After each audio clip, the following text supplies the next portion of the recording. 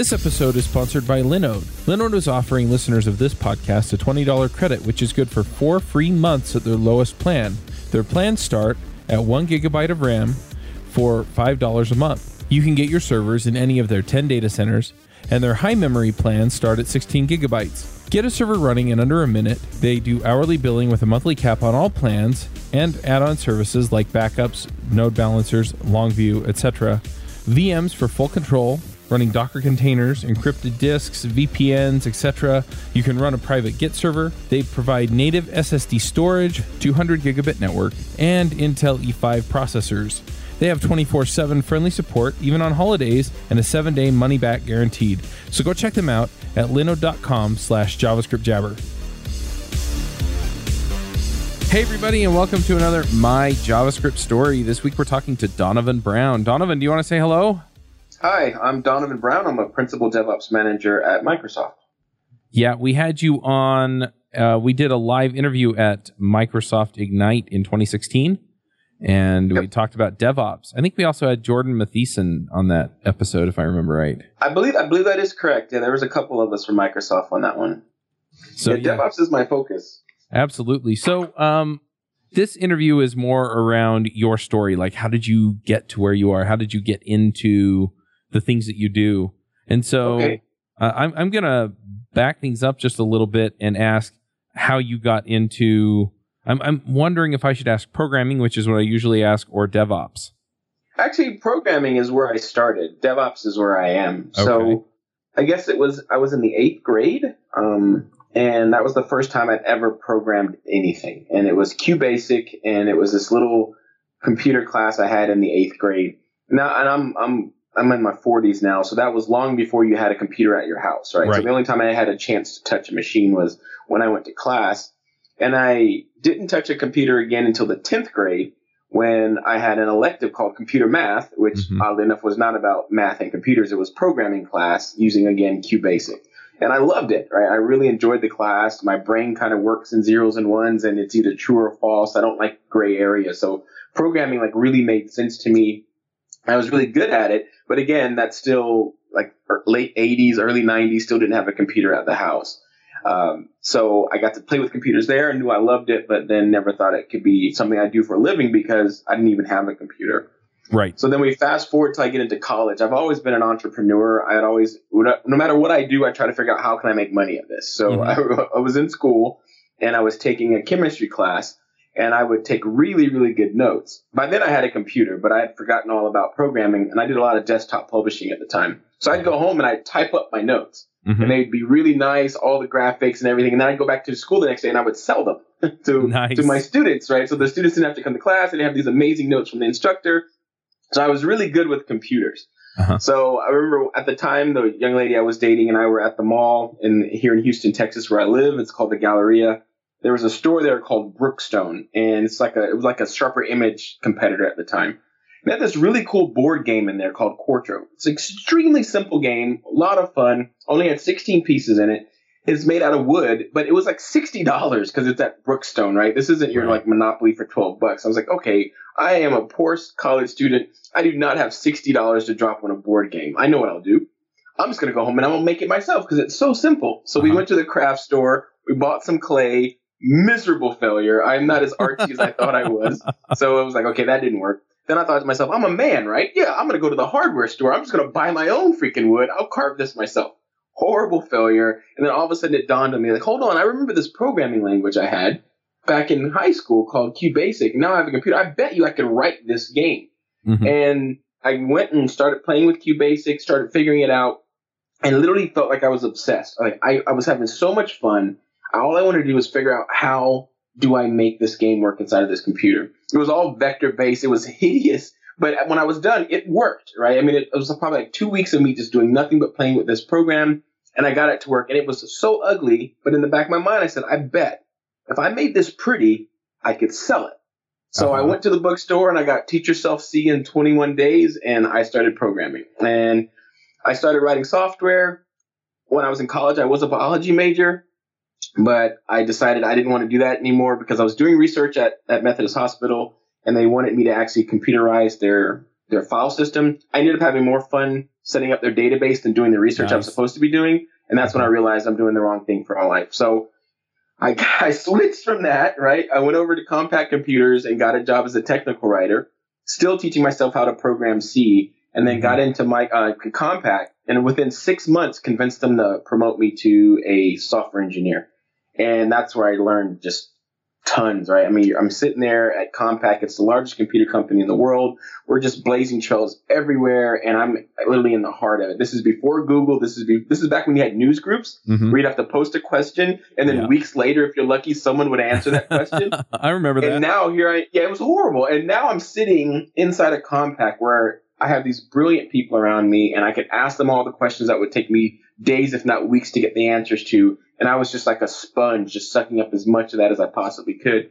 I stayed at Compaq for about 2 years before I left. So that's like 98, 99 time frame. And that's right when the tech bubble was starting to get really big. And I just started hopping around from company to company, like playing Hungry Hippos with as much money as I could get. Because like if you even could spell programming, you were getting hired for just astronomical amounts of money. And that's exactly what I did for quite some time. And then I went independent for a while, and then that's when I finally got into Notion Solutions, where as I started switching over into DevOps. Still a programmer to this day. Right before I got on this call with you, I was finishing up some code on a PowerShell module that I was working on, and I just started working on a new extension for YoTeam, which is a Yeoman generator that I wrote that cranks out pipelines for Node.js and other languages. Nice. So I still code every single day. DevOps is just the way that I bring it all together and make it cool. But yeah, my story from programming is from the 8th grade is when I started, and didn't get serious until I was in college. That's awesome. And I kind of love this journey that you kind of paint for us, where you found your place, right? Where I was doing this and I realized that's where I should be and not biology. And then also realizing that you had skills that made a difference for people, and you could make that kind of a difference there. I'm curious, as you went through your career as a software developer, when did things really start to connect on DevOps? Because I know that that's your main focus. You do or did a podcast about DevOps. Yep. So where does that transition start to happen?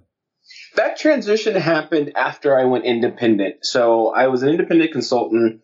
I had been with lots of different companies. I'd seen lots of different software design patterns. I've done RUP. I've done test-driven development. I'd done waterfall. I'd seen all the good and I've seen all the bad over decades of writing software.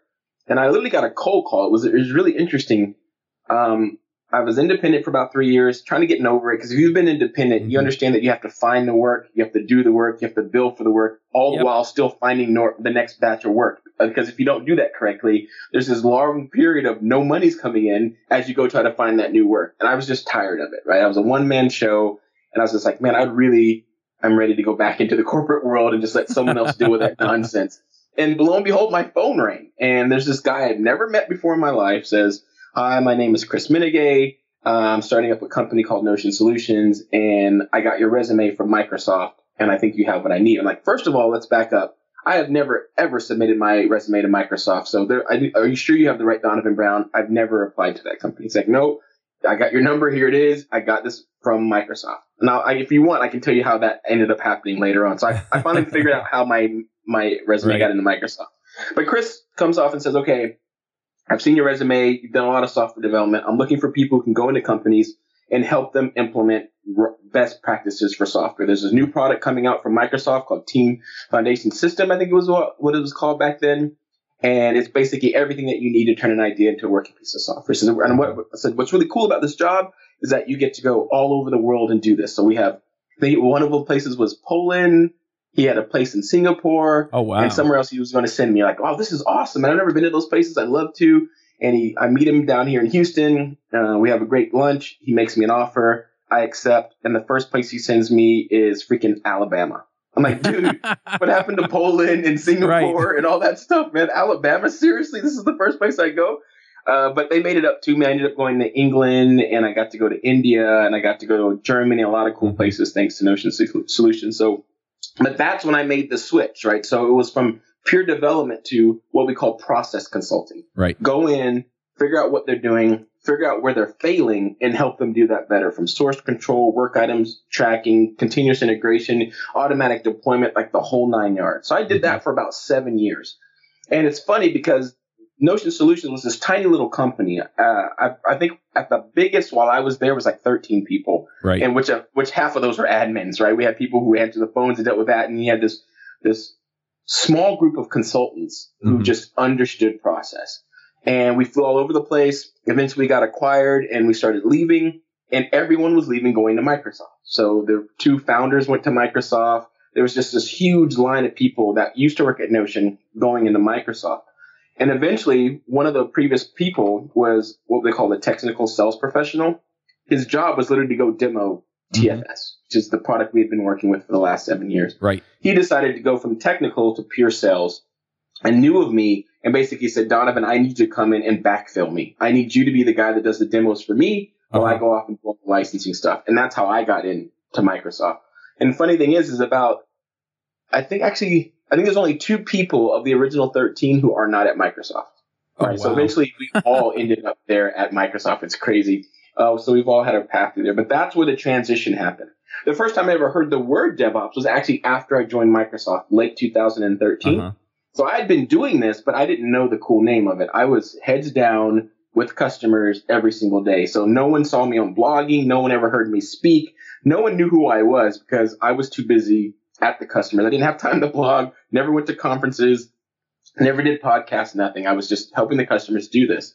And then when I came to Microsoft, DevOps was the hot topic, right? It's like, Donovan, everyone's talking about DevOps. We got to make sure that Visual Studio Online, which was what it was called back then, actually helps customers do that. That's what you have to come in and sell. That happened to be about the same time that Microsoft acquired a product called InRelease from a company called InCycle. Okay. And InRelease is basically what we call release management today. It's the part that takes output of your build and deploys it to all your environments for you. So what I do is I come to this company, I see this new product, and it's like, oh my God, this is what I had been missing for the last 7 years. If TFS had this 7 years ago, the stuff I would have been able to do for our customers would have been amazing. Right. So I attached myself to that product. I said, oh, I see how important you are. I know what problem you solve, and this is going to allow us to do such amazing things. So I was playing with release management and trying to learn it, trying to get it to deploy everything I could possibly get it to deploy. And at that time, we did everything through what we call the Brian Keller VM. Right. It's a virtual machine you can download. Brian Keller created it, and it had all these cool walkthroughs through it.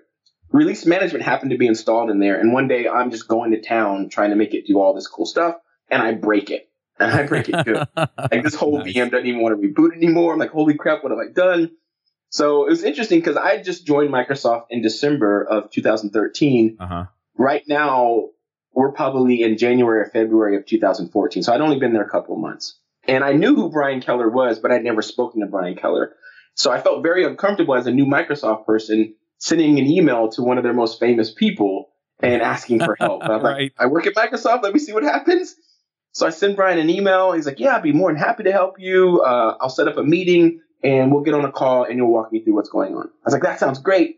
So I keep screwing with the VM. I mess it up even worse. So I'm thinking to myself, okay, I'm just going to cancel this meeting and I'm just going to start over from scratch. So I send Brian an email. I said, Brian, I'm so sorry. I'm going to go ahead and cancel. I've screwed it up so bad. I'm just going to get a fresh version of the hard drive and just start all over again. And I know I canceled the meeting. I go downstairs to talk to my girlfriend, and for some reason I come back upstairs at around the same time that the meeting was supposed to happen. And I have an IM from Brian Keller saying, hey, Donovan, I'm on the bridge. And I'm like, oh my God, I canceled it. I'm so sorry. Please, I told you it was broken. He's like, no. I know, but I think I know what's wrong with it. Let's just hop on the bridge anyway. I'm like, okay, great. So I hop on the bridge, and I'm kind of starstruck, right? This is Brian Keller, the guy whose picture you see on the VM all the time. And we're hanging out, and he asked me what was I trying to do. And he realized at that point that I was pushing RM to places that like no one had tried to push that product before. Right. I was like, wow, man, you're doing things I didn't even know it was possible to do. That's incredible. How would you like to speak at TechEd North America in March? And I'm thinking to myself, I would love to do this. This is incredible. Like, so what I want you to do is I want you to basically create a demo for release management for TechEd. So this is like February. March, I now have to speak at one of the largest tech conferences in the world. First time I will ever speak on stage in front of anyone ever, right? So it's like the stress is like out of control. So I build what should have been a demo that should not work, right? I flew in every bell and whistle. I made it as complicated for myself as I possibly could to prove that this was an amazing product that you could go do amazing stuff with. The demo went really, really well. And the founder of InCycle, the company where we bought InRelease, was on stage with me because he now works at Microsoft and let me demo his product with him. He was really impressed with what I was able to do. And then he and I went to Europe together and showed his product. And next thing you know, I'm touring all over the world. And that's what kind of got my name synonymous with DevOps, was that demo being the catalyst of, okay, this guy knows what he's talking about.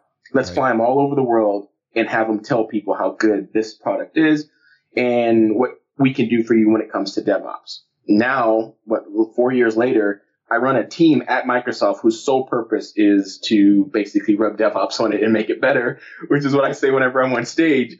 And it's unbelievable that 2014 was the first time I ever stepped on stage. Mm-hmm. And now here it is, 2018, and I keynote all over the world. It's just, sometimes I don't even believe it's my life. It's like, how did this happen?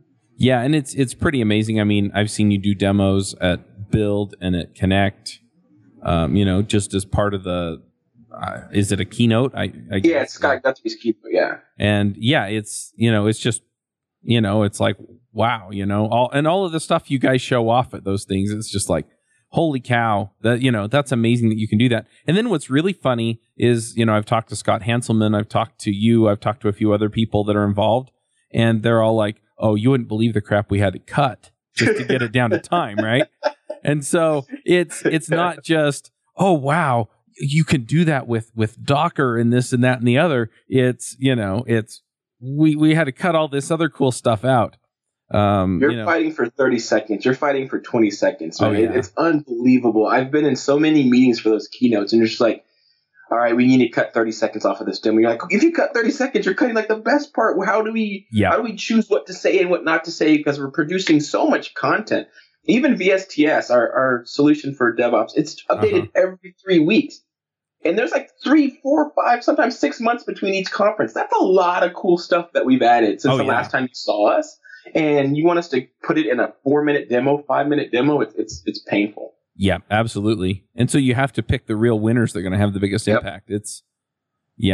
And we do this with Visual Studio Code. We have Chris Dias on, every 6 months or so, either at one of these events or we just, hey, Chris, come talk to us again. And it's the same thing. He's like, yeah, so you saw that in the demo, and then we also have this and this and this, and it's just amazing. Now, one thing that I do remember from the interview we did I keep wanting to say last year, but it's 2018 and the interview was in 2016. Anyway, when we talked in 2016, you had a definition of DevOps that I found a little bit less conventional for the programming community. Because usually when I talk to people about DevOps, they're talking about like Chef or Puppet or some script that sets up your server. Correct. If they're really pushing it, you might include a deploy script, and that's about it. But for you, DevOps is about the whole process, right? Correct. It's about the whole system that gets your code from your machine up to wherever it's going to wind up and has it working and does all the tests and make sure that it all does what it's supposed to do. Correct. And it includes people in that definition. So the definition, if you go to visualstudio.com /DevOps, you'll see the definition that I wrote.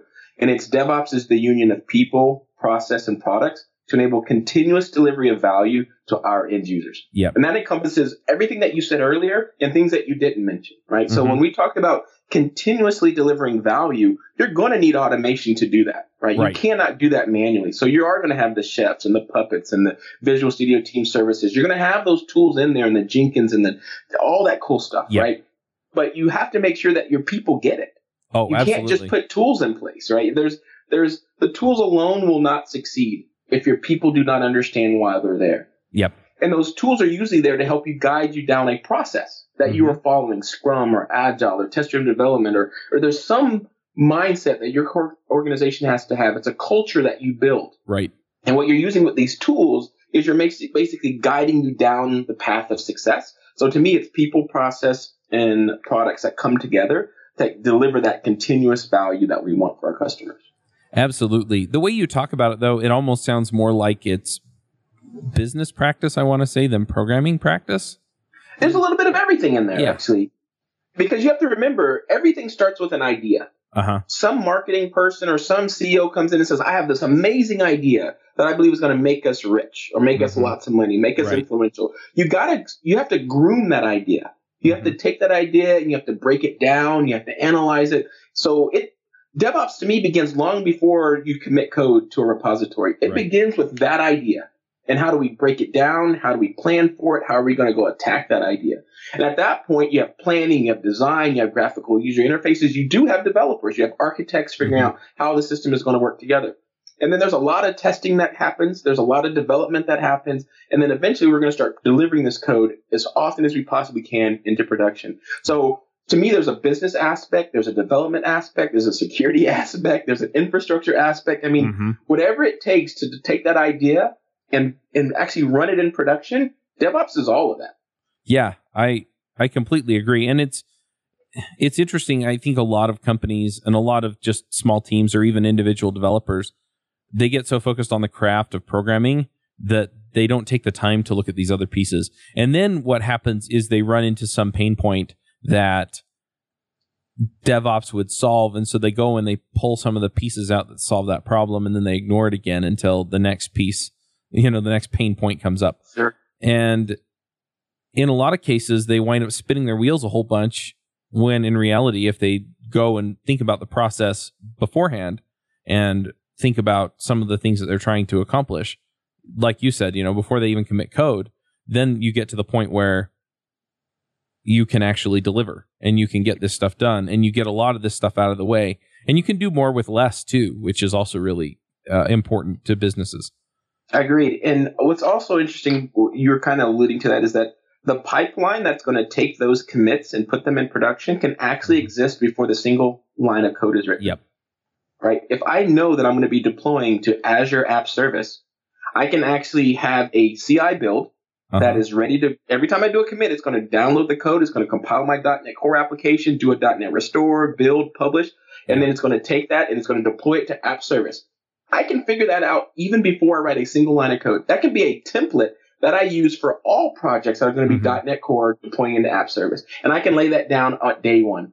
The very first commit that a developer makes is going to try to deploy itself into that App Service. And then I'll instantly be able to determine if I got something right or wrong. Do I need to tweak something? Yep. Can we bolt on testing? You don't have to wait till the end to start building your DevOps pipeline. The other thing that you mentioned is how you said people focus on a pain point. They'll get that pain point going and then they'll go off and forget about it a little while. It's interesting that you put it that way, because I also tell customers you need to focus on what hurts most first. That's pretty much exactly what you just described. This hurts. This is what's slowing us down. Let's go fix that.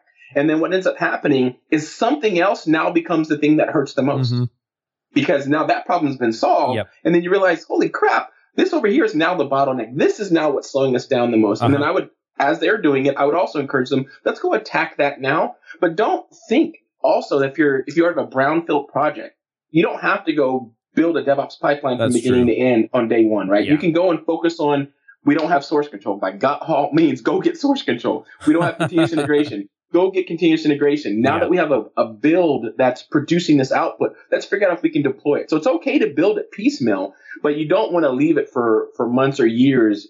You know what I mean? You want to constantly be improving that and get to that perfect pipeline as fast as you can. Yep, makes sense. So we kind of went way off on a tangent. This is this is about your story, but it's interesting stuff to highlight and just really think about. Okay, I really can solve these problems, and that's really where I want people to get to. Is and we see this in a lot of other areas of life where people feel like they're not empowered to act because of whatever, how they grew up or where they grew up or things like that. And I see programmers do the same thing where this is the way I was taught to do it, and so this is the way we just do it. And it's like, look, if it hurts, there's probably an answer.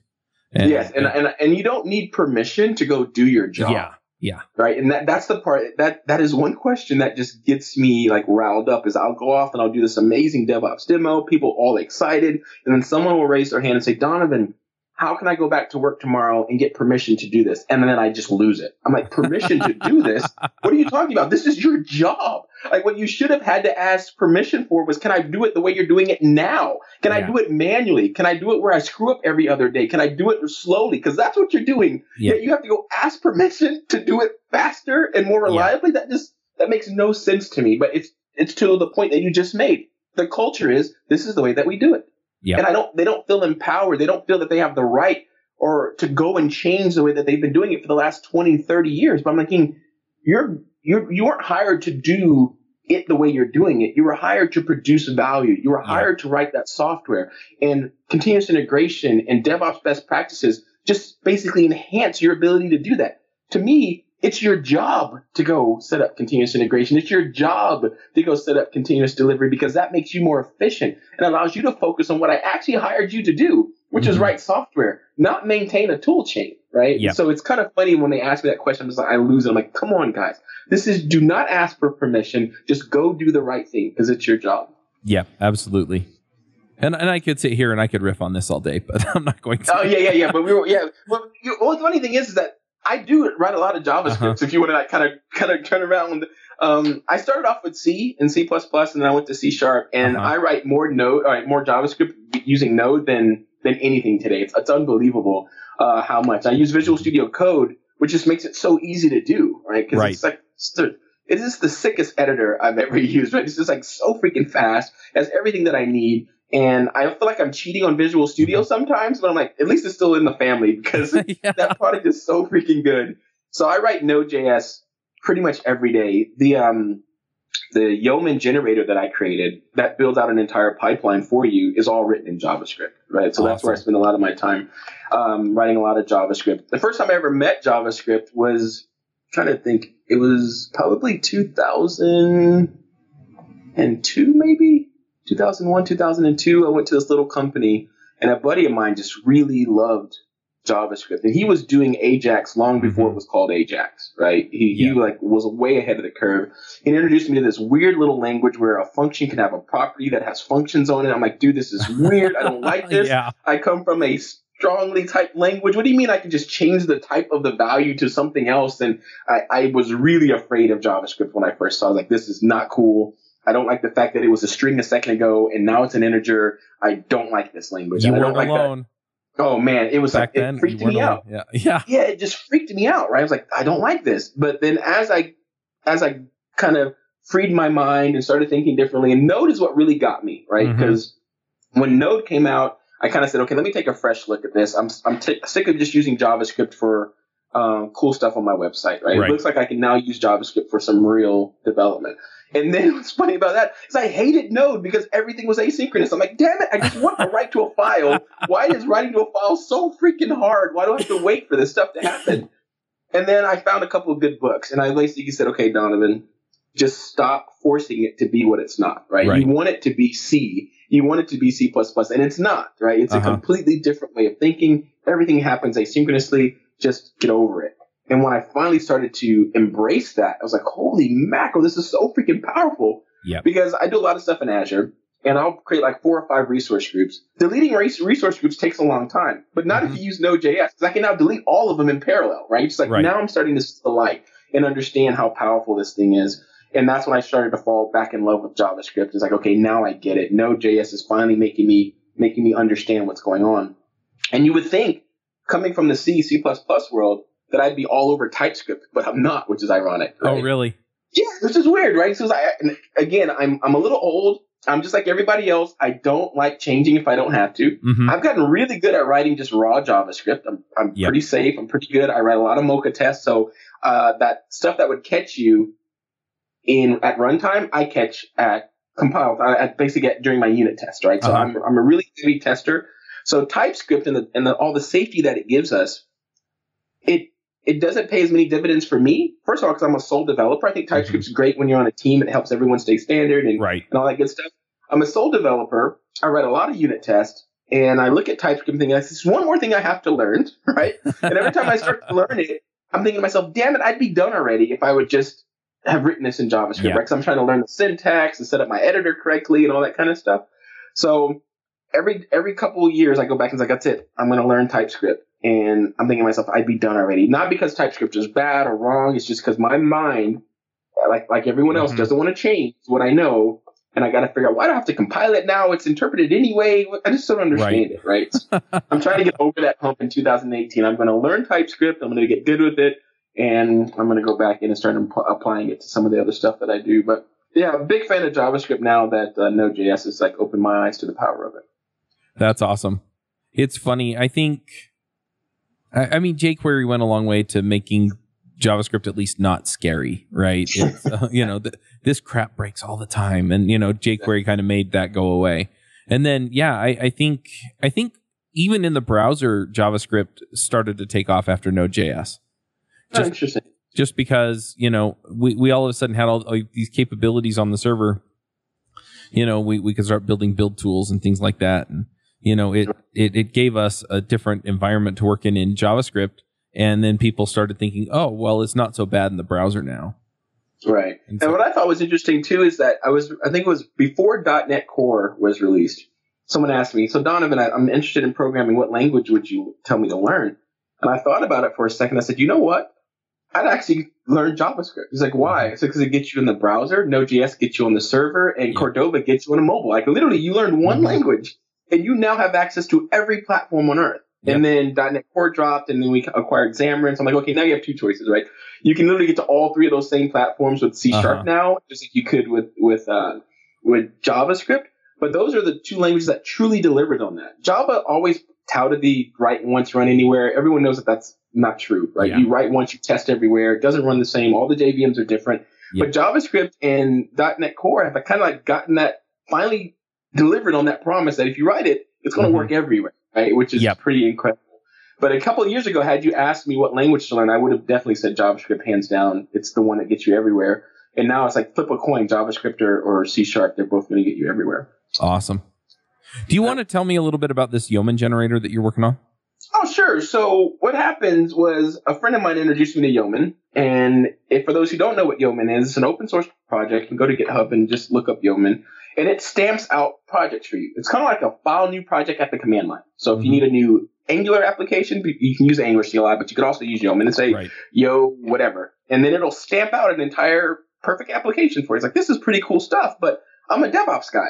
The code is the easy part, right? I can file new anywhere. But what I need is the CI pipeline. I need the project in VSTS. I need the build. I need everything, right? How do I get everything from Yeoman, not just the project?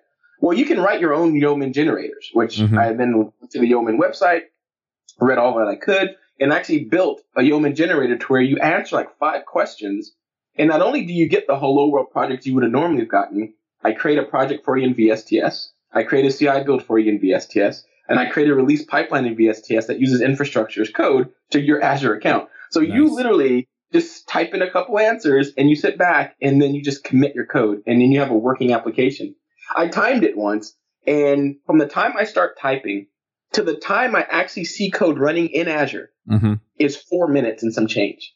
Oh wow! Like, exactly. And I felt bad because I went to South Africa and I got to go talk to some Java meetups. So I went to these Java meetups and they're all looking at me like weird, like, why is the Microsoft guy here talking to us about Java? Right? I'm like, listen, I have some cool stuff to tell you, I promise.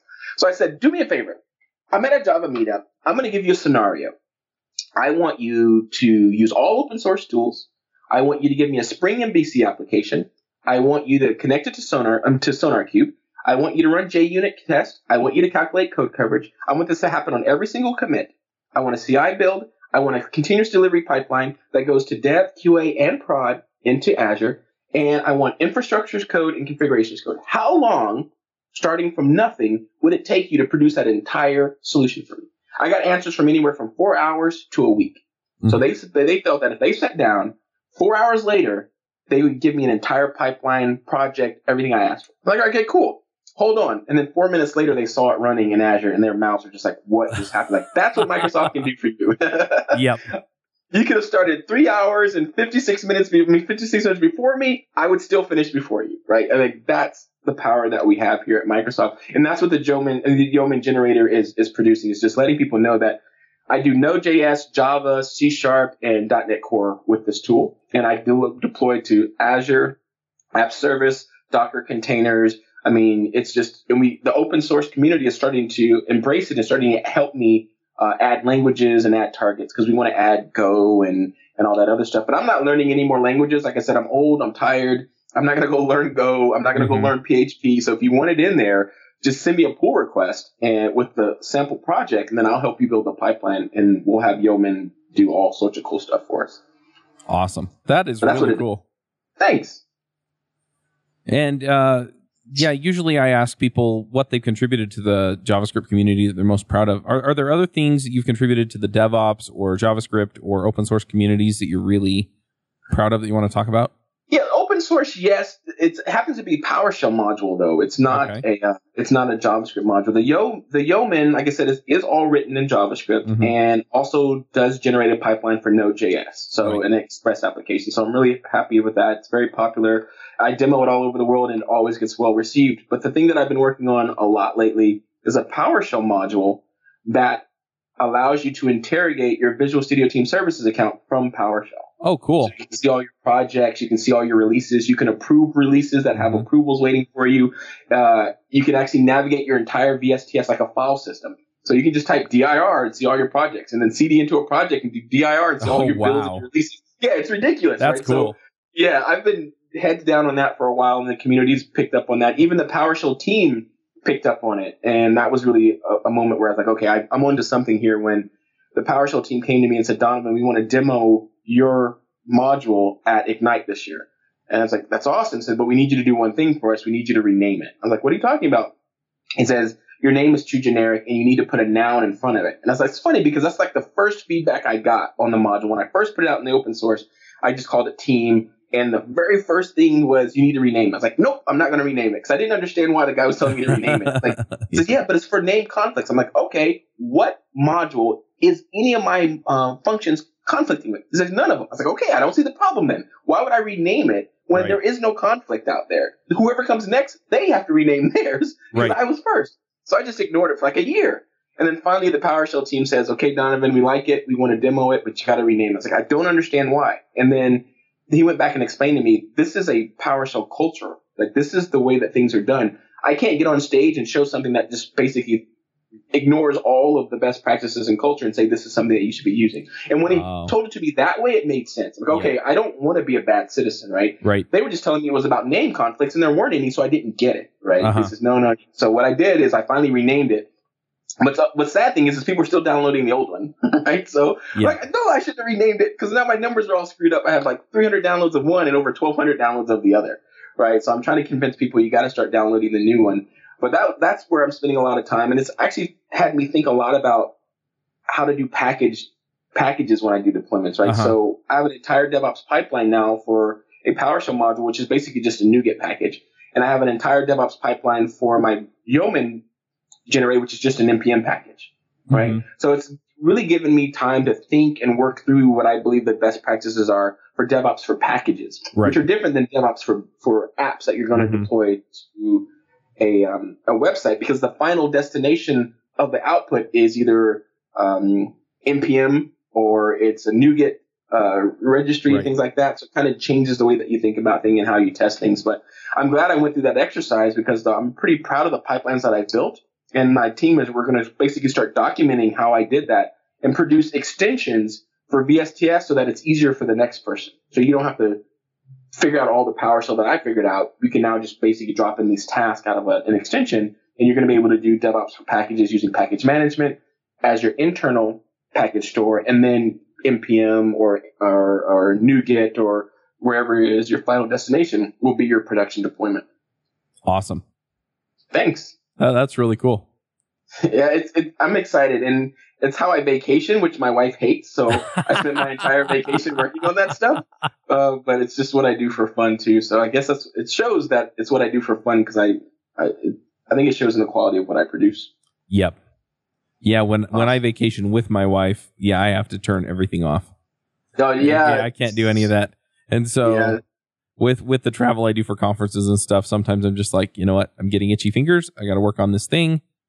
And so I'll book an extra day in the hotel. When are you coming back? Saturday. Okay. See you then. Yeah, my wife, she's pretty good. She knows when I'm itchy because she can tell that I'm physically there, but mentally I'm not not there. She's like, go work. I'll see you in an hour. Then I run upstairs and I code for an hour, and then I come back and I'm kind of relaxed and I can chill out. We'll watch the TV and eat. And she's like, get out of here, because she can just see my head's gone again, right? I literally woke up yesterday and ran upstairs because it sounds horrible, but it's how much of a geek I am. It literally came to me in a dream what to do in my DevOps pipeline. Like, literally came to me in a dream. Like, oh my God, I know what to do. And I woke up, ran upstairs, and it worked. Like, this is freaking awesome. She's like, how'd you figure that out? I was like, it literally came to me last night while I was asleep. And like, she's like, you're weird. I'm like, a little bit. Nice. Awesome. Yeah, it's my I guess. I love it. Very cool. Well, and I usually also ask what you're working on now, but I think we heard that. Yep. So. Yeah, Yeoman and the PowerShell modules are things that I'm working on constantly. I'm also building out some crazy new demos. One of my teammates and I are going to Singapore here in a couple weeks, and then another teammate of mine and I are going to Germany to do some speaking tours. So I'm dreaming up some crazy more demos that I can do to show off how powerful our stuff is. Awesome. If people want to go check out the PowerShell plugin or the Yeoman generator, are those on GitHub or? They are on GitHub. So my username is Dark Warrior, spelled DARQUE. So Dark Warrior, and you'll see the generator team is what the Yeoman generator is called, and then VS team is what the PowerShell module is called. And if you just go to PowerShell and say install module and just type VS team, it'll download, right? You'll get the latest version. And then if you already have Yeoman installed, and you search for, inside of Yeoman, you can search for other generators. Just type in generator-team, and you'll find it. Awesome. Very cool. Awesome. All right. Well, before we do picks, one other thing that I'm curious, if people want to follow what you are working on, maybe you tweet or you... I do. You know, you already shared GitHub, but you maybe have a blog or something like that too? Both. So my blog and my Twitter are the same. It's Donovan Brown. So you can go to donovanbrown.com or at Donovan Brown on Twitter. And Twitter is the number one way to get a hold of me. My team is also on there, the entire team. If you need to get all of our attention, you can use a hashtag. It's LOECDA, which stands for League of Extraordinary Cloud DevOps Advocates. If you actually use that hashtag, it fires up inside of our team room, and all of us will go and read that tweet and say, okay, how can we help this person? So if you need all of us, use that hashtag, and you'll get the entire league to come and read your tweet. That's awesome. I love it. Podcasts. Sure. I've been a guest on a lot of podcasts. I have a show. Actually, that's not true. I do actually have a podcast. I have a show on Channel 9 called DevOps Interviews that gets automatically turned into a podcast on iTunes. So I guess I do have a podcast, but to me, I think of it more as a show where I sit down with someone. Most of the guests have been from the BSTS team. So if you don't know much about BSTS, it's deployed every 3 weeks. Right. And it's over 600 developers, right? In 50 feature teams across the world. So there's always a pull request going. They average 600 pull requests a day. Oh, wow. Yes, it's ridiculous. And each one of those pull requests went over 60,000 unit tests, right? So to do DevOps at that scale is a huge task. So what I do is I interview individuals from the team who have helped build the culture, who have helped build the pipeline. Right. And we sit down for usually 45 minutes to an hour and just talk about how do we do quality on BSTS? How do we ship every 3 weeks? What does our DevOps pipeline look like? How do we do safe deployment? How do we keep all the architecture consistent? And I just grab the engineers and the PMs off that team, and we sit down for however long it takes to answer those questions. And the shows have gotten so popular that I've had to have guests come back because we'll post the video, we'll get 14, 15 questions that they want deeper dives on, and those end up being new shows. Like, okay, we're going to answer these 5 questions in the next show, and that's another half an hour, 45 minutes we sit down talking about the insides of how Microsoft does DevOps on the BSTS team. So that is a podcast that you can go and listen to. Right, and it's DevOps Interviews? Yep, it's called DevOps Interviews. It's on iTunes, and it's also on Channel 9. And I have interviews on DevOps best practices, anti-patterns, rugged DevOps, continuous integration, quality. I mean, you name it. There's all kinds of crazy topics up there on how we do DevOps here at Microsoft and how you can do DevOps at your organizations as well. Awesome. All right. Well, let's go ahead and do some picks. Do you have some things you want to shout out about? Do you run your own freelance business? Or maybe you're thinking about picking up some business on the side? Well, then you need FreshBooks. FreshBooks is the quickest and easiest way to get invoices out to your clients. It's easy to use. It works anywhere, available from any device on the desktop, iPhone, iPad, Android, and all of your data is backed up and secure. And it makes it really easy to get organized and get paid. You'll be tracking time, logging expenses, and invoicing your clients in no time. You can also save time billing, freeing up several days per month to focus on the work that you love, and you get paid faster. FreshBooks customers are paid on average 5 days faster because there's a link on the invoice that says pay me now. And it's a great way to grow your business. Plus, FreshBooks is offering a 30-day trial. That's right, 30-day trial if you try them out. So go to gofreshbooks.com/devchat and enter devchat in the How Did You Hear About Us section. Once again, for a 30-day trial, go to gofreshbooks.com/devchat and enter devchat in the How Did You Hear About Us section. What am I thinking about now? Actually, not a lot, unfortunately. I've been so heads down on coding right now. My biggest shout out right now is Visual Studio Code. The editor is just ridiculous. I freaking love it. I love how lightweight it is. I love how quickly it loads up. And it's slowly creeping from the editor range into the IDE range, right? It's like it's slowly getting there. It wants to be promoted as an editor, and I'll say, as long as you don't have file new project, I'll keep calling you an editor, right? So as long as they don't have that, I'll call you an editor. But they have debugging and everything is so freaking fast. I love it. So I think Visual Studio Code, if you haven't downloaded it and played with it yet, you need to go ahead and do that. Yeah, well, the other thing is that for most of the things that we've talked about with DevOps and pipelines and processes and, the collaboration, with the new code sharing, I can't remember what they called it, all the different features that are in it, there are plugins for all that stuff. Yep. And so, if you are using Azure or you're using Amazon or you're using something else or you're deploying to your own servers, they got plugins for all kinds of stuff, all kinds of languages. And anyway, so yeah, it's not just a great editor, but it probably has the tools that you're looking for in it. Exactly. And the only other thing that I'm still, I moved from the Visual Studio Team Services team over to the Azure team. So now I'm on the Azure side, but I'm still a big fanboy of VSTS. And I just want everyone to know that it's for any language and any platform. Yep. It's not just for .NET on Windows. I think that's something that a lot of people need to understand. I say it every time I'm on stage. I say any language, any platform. And I just don't think people believe me. And if you watch the Connect demo, I even make a joke about it. Mm-hmm. So I'm on stage and I say any language, any platform. And then I say, but I'm going to do Java right now on stage because I still don't think you believe me. So I do Java on stage at Connect just to prove that we can do any language, any platform. So give it a shot. I mean, for free, how can you go wrong, right? It gives you everything that you need. It's for free, and it works for your language from Linux, Mac, or PC. Yeah. Just that's the other thing. So Visual Studio Code and VSTS together is just an amazing 1-2 punch.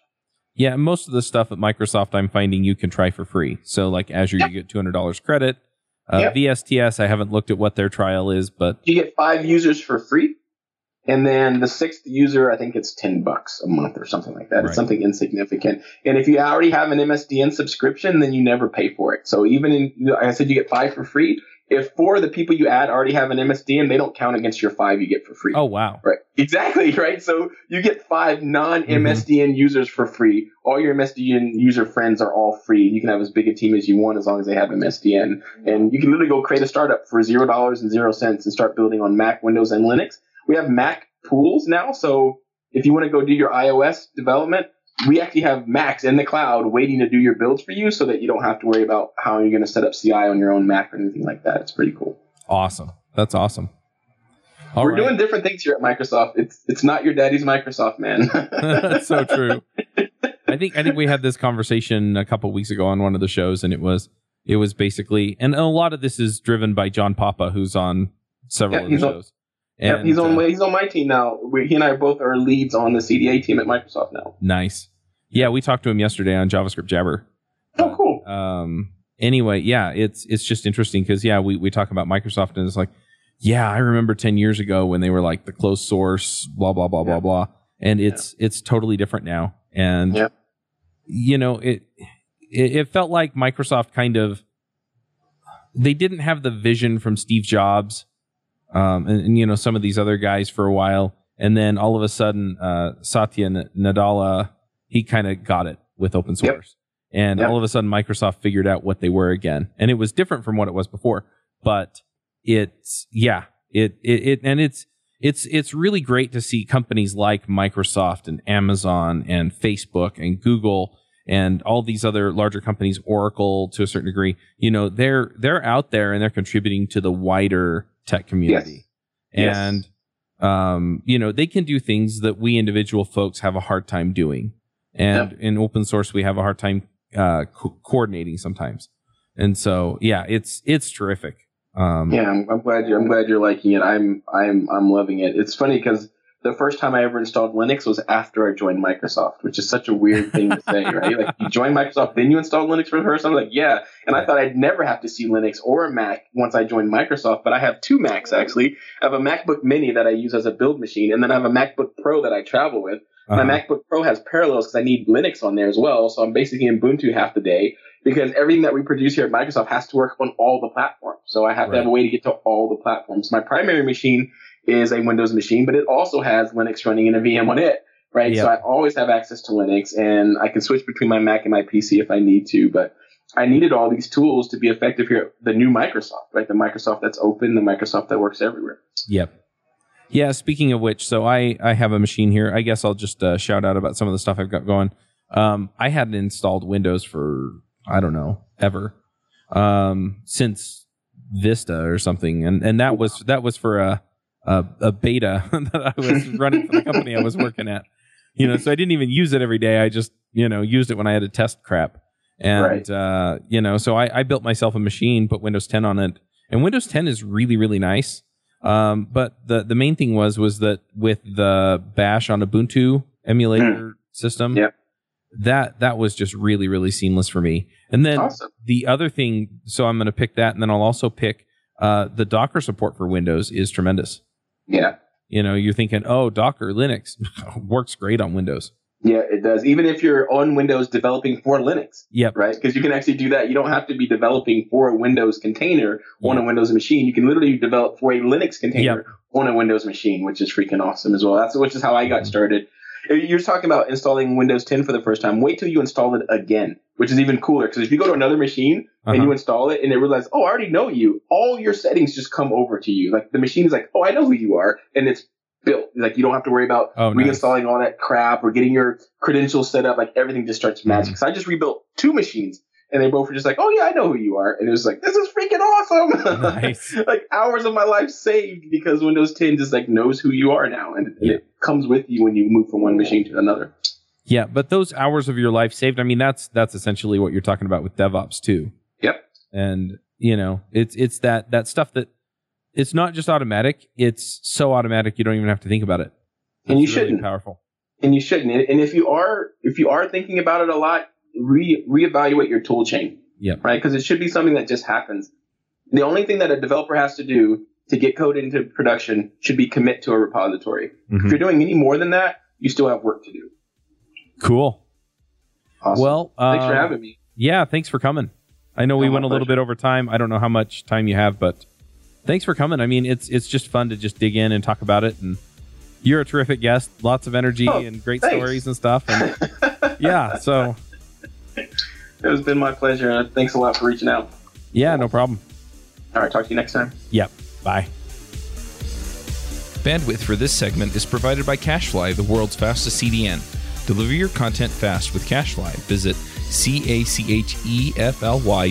to learn more.